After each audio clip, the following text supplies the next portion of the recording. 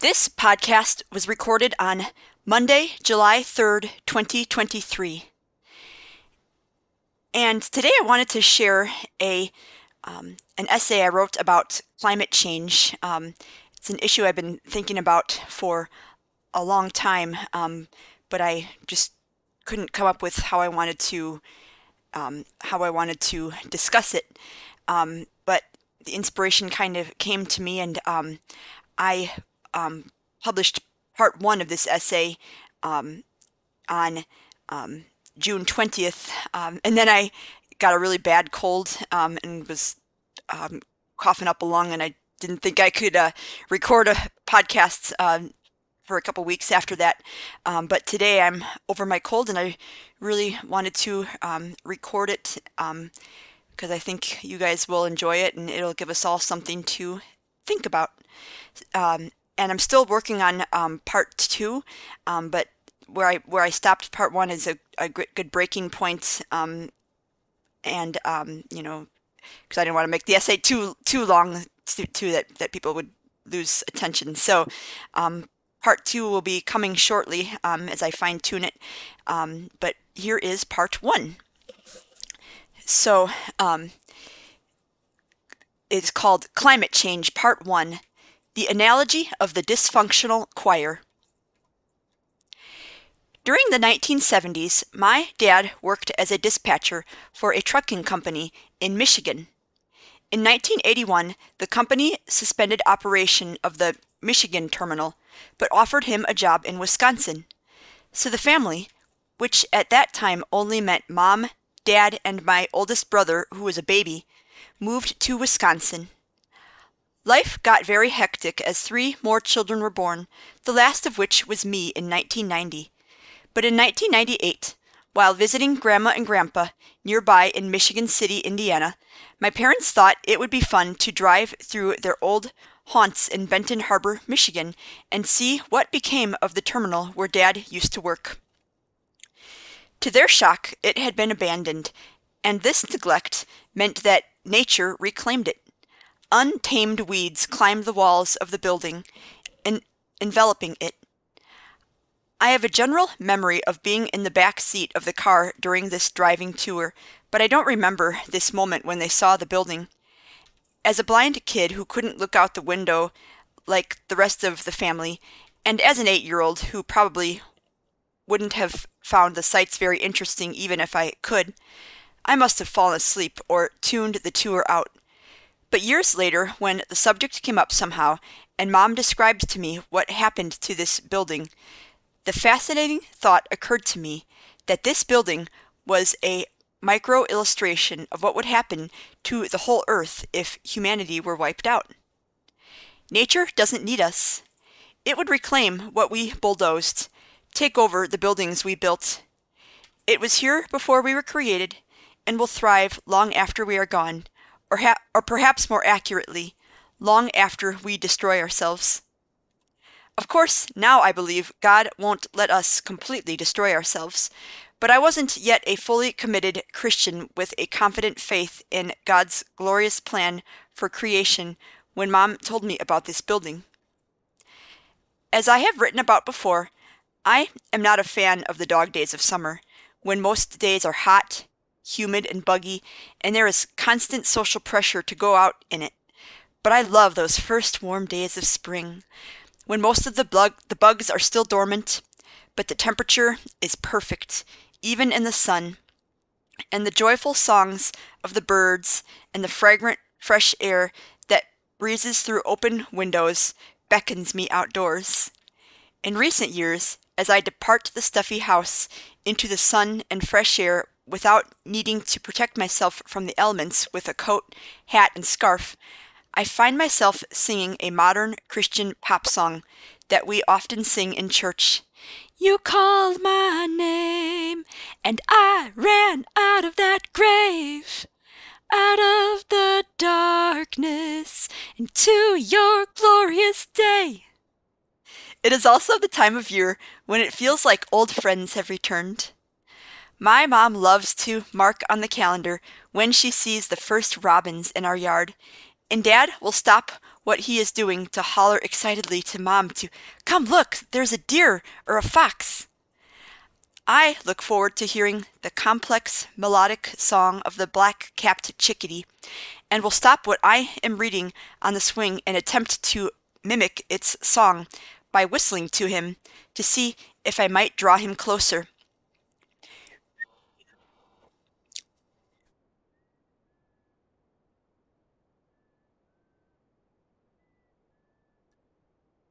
And we all adore the sandhill cranes who prefer our yard over the yards of the neighbors because we don't treat our lawn with pesticides, so the ground is full of yummy worms to eat. My parents say they are beautiful, tall birds, and when they start talking, you would think we lived in the jungle. It is so majestic. Mom thought these elegant birds deserved sophisticated British names, so the first generation we named Nigel and Penelope. The following year, Nigel and Penelope had two babies we named Albert and Beatrice. This generation is named Victoria and Oliver. Once they are adults, Mom said you can't tell them apart, but it is still fun to name them. This year, we put up a birdhouse a neighbor made for us, and my parents thought it would be fun to buy two bird feeders to entertain our cat Aslan when he looks out the window, but they have ended up entertaining us even more. Now we have a new friend, a house wren, that chose the birdhouse our neighbor made for her nest. When Mom noticed one of my friends, a black-capped chickadee, destroying the house wren's nest, I was a little sad that a bird with such a sweet song could be so mean. But the wild is cruel sometimes, so I talked Mom out of throwing a rock at him. But it ended up working out for all of us because our house wren is a resilient little bird who fought the black-capped chickadee off and rebuilt the nest in no time. Since our bird clock died 5 years ago, my ability to identify birds by their song has gotten rusty, but a couple weeks ago I found a very accessible app for my phone, Merlin Bird ID, and am relearning my birds. My dad also downloaded a bird identification app on his phone, and now we all love to identify the birds we hear while reading outside or eating breakfast at our table in front of the window. And this time of year, as night falls, the perfect unity and harmony of thousands of frogs singing their mating calls rival the most beautiful choir. As a Christian, I believe it was no coincidence that Jesus' resurrection occurred in spring. After all, it is a season of joy and new life for all creation.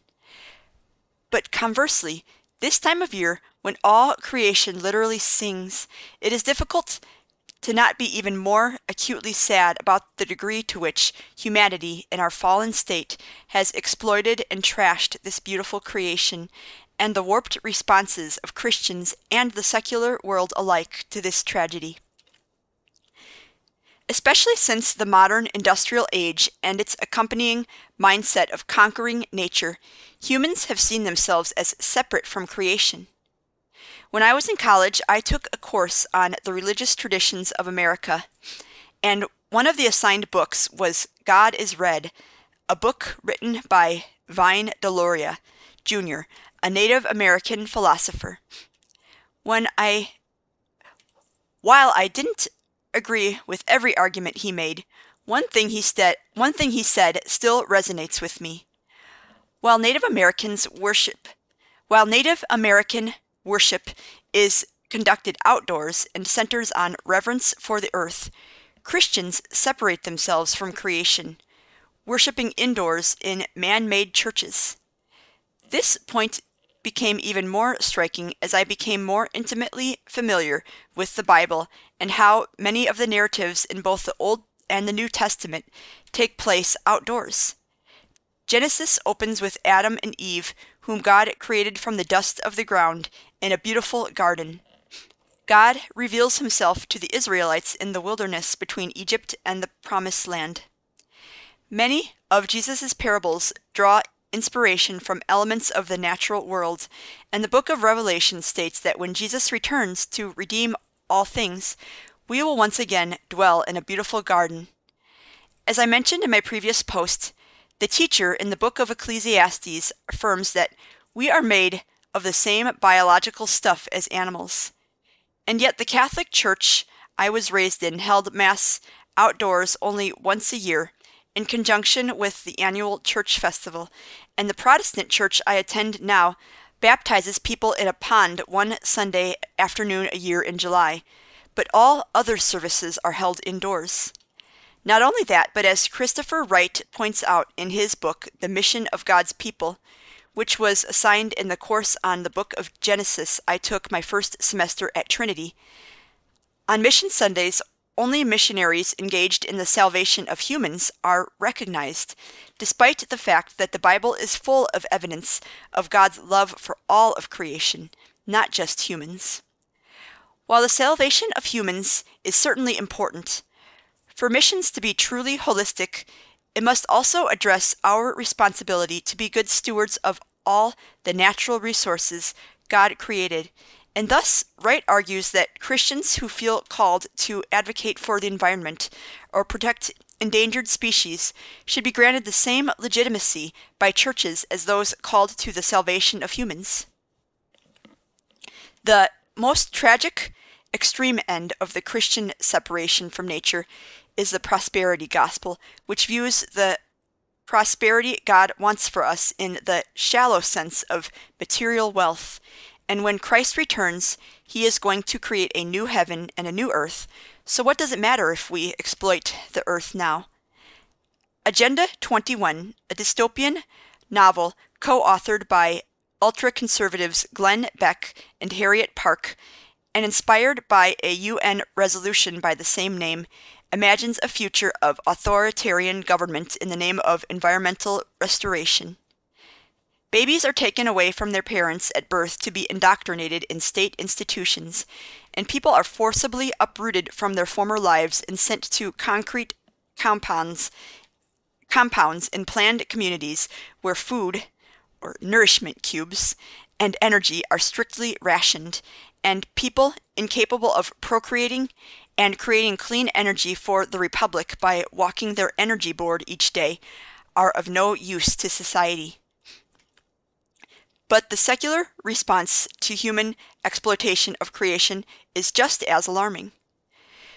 For years, I have seen articles indicating that a growing number of young people, especially in Generation Z, are saying they do not plan to have children, not because of economic uncertainty, but because they believe it is immoral to bring children into a world whose resources are already strained by too many people, and because these children would suffer the full effects of climate change, famine, drought, extreme weather, wildfires.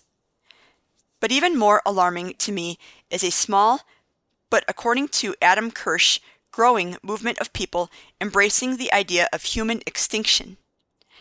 After listening to this book review of his book, The Revolt Against Humanity, and there's a link to it in my written post, I was filled with such morbid fascination that I couldn't resist listening to his entire book on Audible.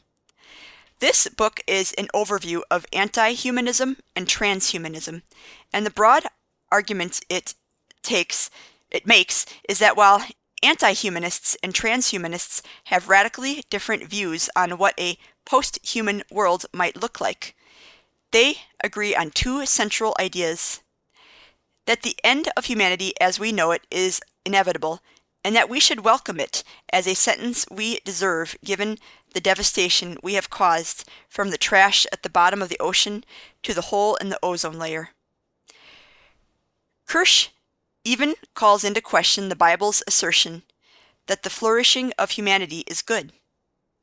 The Bible gives the negative commandment, "Thou shalt not kill," as well as the positive commandment, "Be fruitful and multiply," and traditionally they have gone together. But if being fruitful and multiplying starts to be seen itself as a form of killing, since it deprives future generations and other species of irreplaceable resources, then the flourishing of humanity can no longer be seen as simply good. And that's a quote from page 20. But Kirsch also questions even the optimistic view that while creation may not need us, we can enrich it in the sense that without us, creation would march on, but it would be pointless, akin to performing a show without an audience. Kirsch quotes David Benatar, a South African thinker, who calls this optimistic view metaphysical arrogance.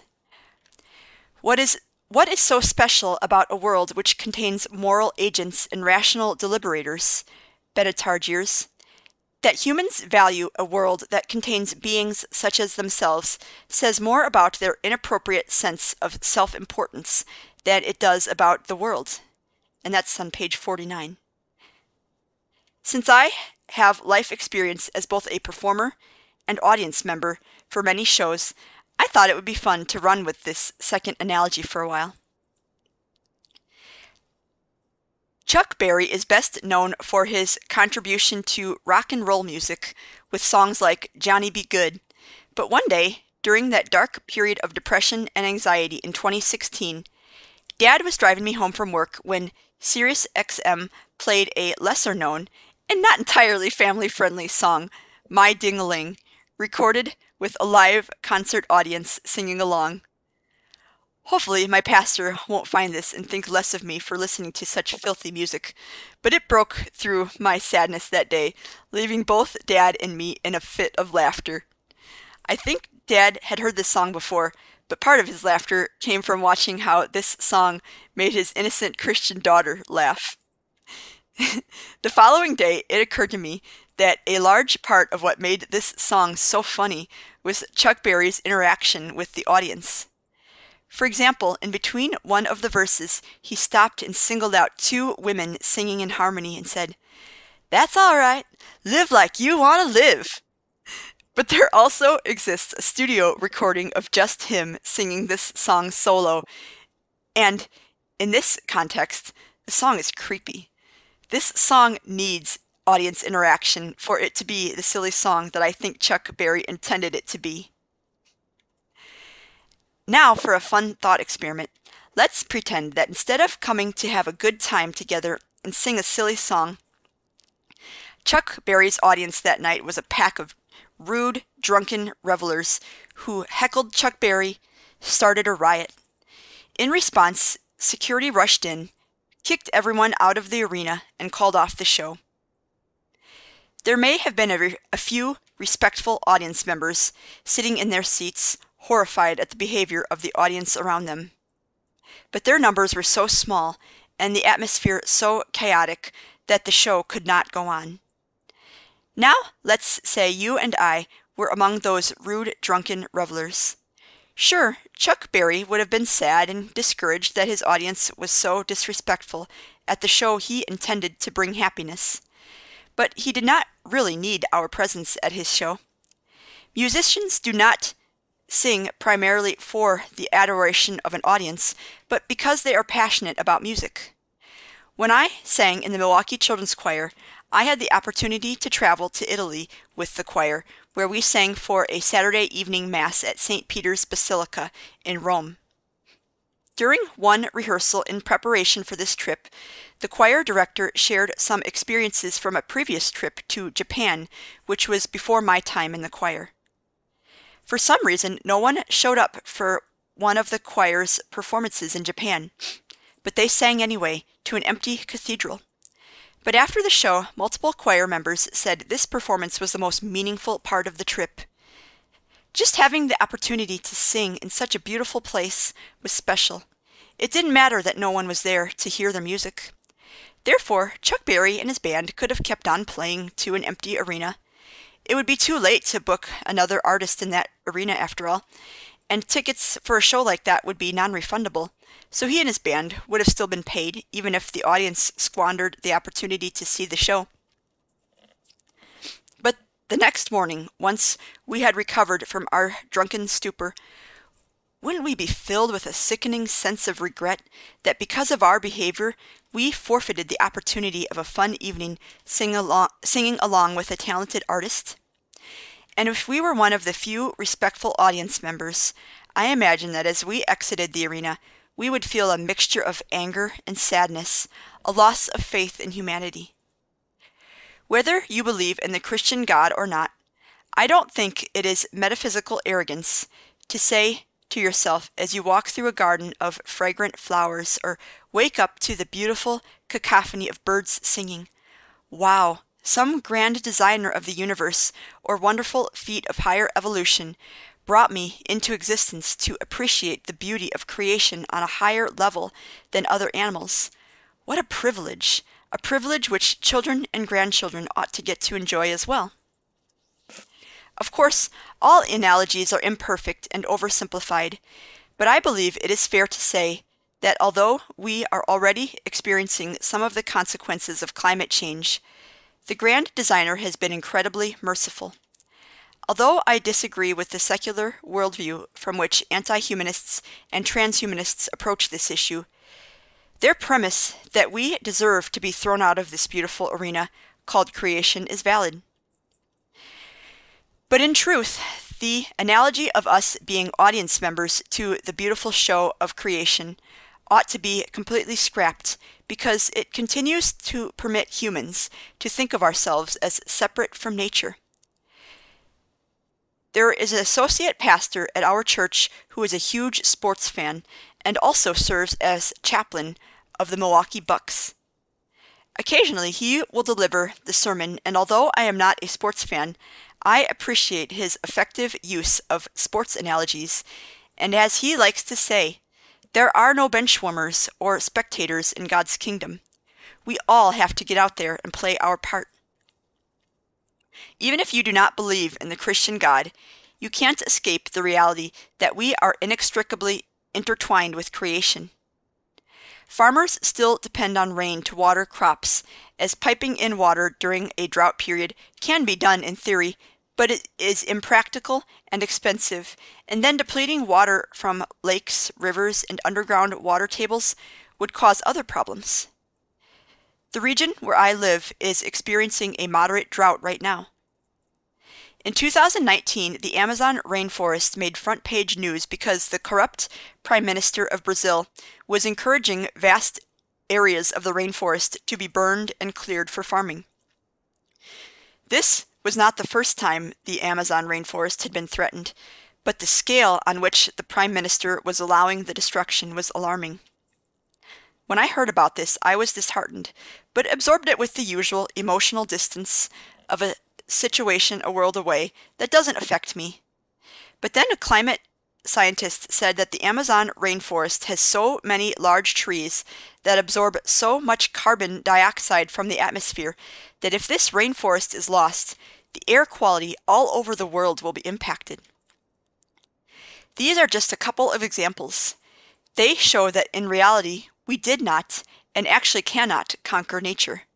We are and will always be dependent on nature, and when one part of our delicate ecosystem is threatened, our existence is also threatened. Since my passion is singing choral music, I propose that we think of all creation, including ourselves, as performers in a beautiful choral work, like, say, Handel's Messiah. All creation, which obviously includes all living plants and animals, but even includes non-living components like the wind, the rivers, and oceans, is the orchestra, and we are the choir. In theory, you could perform Handel's Messiah without a choir. The orchestral accompaniment is beautiful in its own right. In fact, before the choir or soloists come in, there is a long and lovely orchestral overture, which reminds me of Genesis chapter 1, when God looked upon everything he had created even before humans and declared that it was good. But the addition of the choir and the lyrics they sing adds a whole new layer of complexity, meaning, and beauty that transforms Handel's Messiah from a work that is good to one that is very good. Now imagine that we were a completely dysfunctional choir. We refused to read our music or follow the leading of the choir director or the orchestra conductor, choosing to just sing whatever we wanted. If we were assigned to sing in the soprano section, we look with disdain upon the softer and thus, in our minds, less valuable altos, tenors, and basses, and strive to intimidate them into not singing, or at least to overpower them. All sections of the choir view the orchestra as less valuable because it has no voice, and we all seek to overpower it. Maybe some of us are enamored by the percussion section, but instead of appreciating the subtle but spectacular color these instruments and the skilled musicians behind them add to the orchestra, we greedily grab their instruments away from them and have a blast banging on them with complete disrespect, even breaking some of them.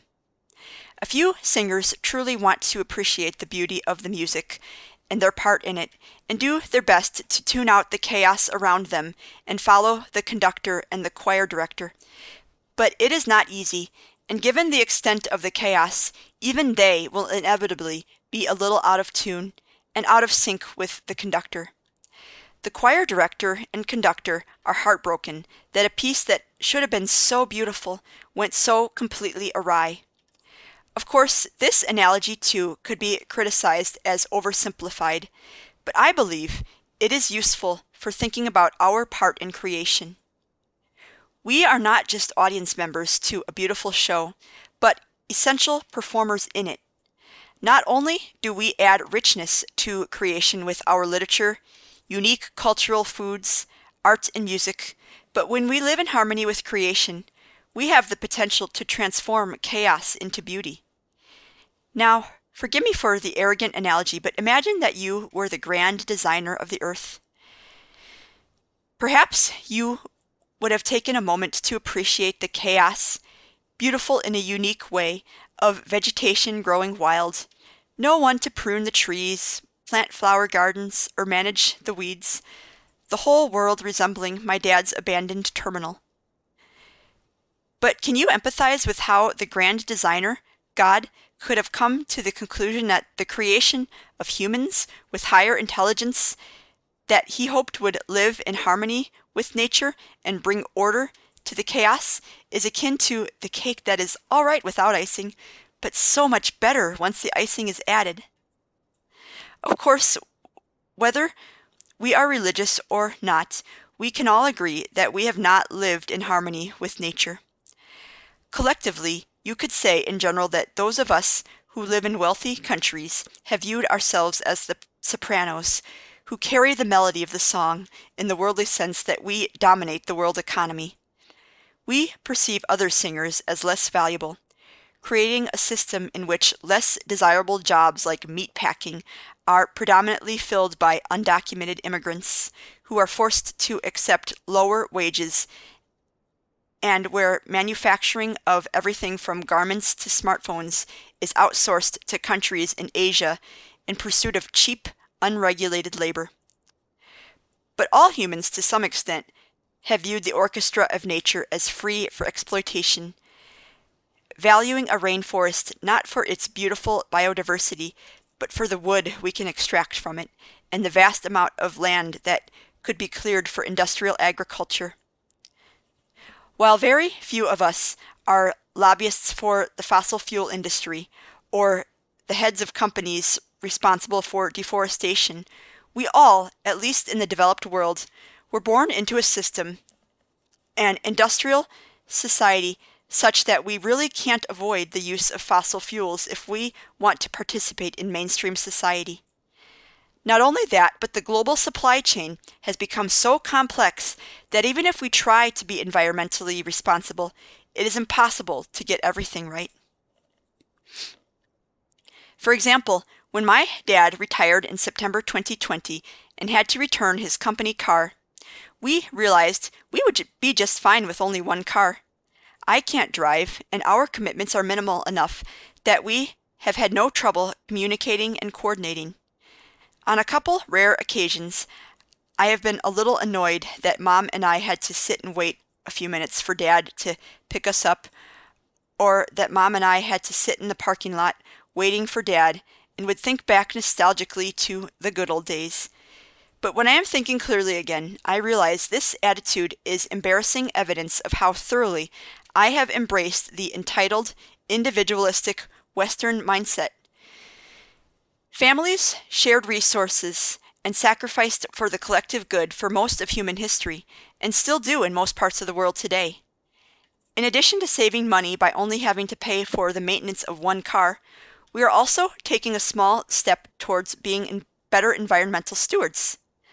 I am intrigued by the insight of some environmental activists who envision a future of car sharing rather than car ownership, since most of the time, most cars are sitting idle in parking lots and garages that could one day be restored as green spaces, and all of that metal and other resources from all these underutilized cars could be recycled and used in a more constructive way.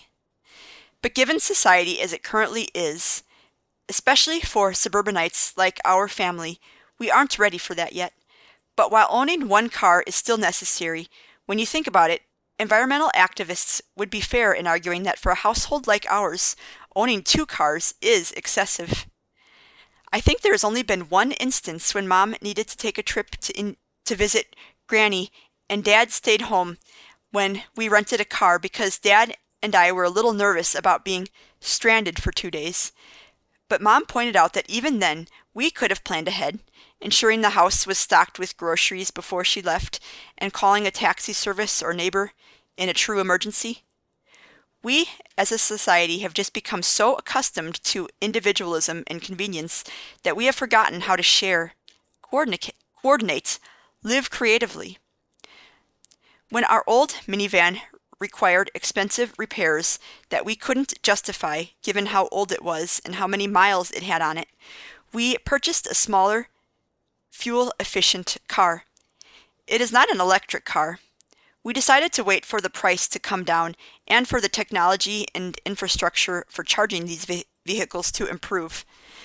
But it is a little disconcerting, but kind of cool how the engine shuts off at stoplights. This is just one example of how my parents and I try to live simply, be good environmental stewards. But then, while reading this article to refresh my memory on the heartbreaking story of the Amazon rainforest destruction in 2019, I read that leather from cattle ranchers in the Amazon rainforest is shipped to car and furniture manufacturers all over the U.S. Our car has leather seats.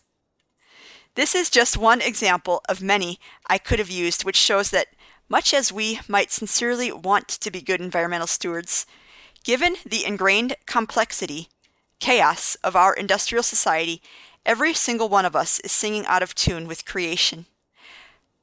But what is beautiful about the Christian worldview is that it doesn't give up on us. Of course, because of our sinful state, we will never be completely in sync with the conductor until Christ returns to redeem all things, including our hearts. But Jesus is clear that we are called to try and offer the world a foretaste of God's kingdom now. It is hard not to be discouraged by the extent of devastation we have caused, the hurricanes, droughts, floods, and wildfires that seem to get worse each year. I admit I have wondered myself why God has let the show go on this long. But I think this sense of hopelessness explains some of our paralysis and inaction. I wish everyone would trust in the Christian God because, as I will elaborate on more in my next post, God's Holy Spirit could give us the perspective we need to address climate change more constructively.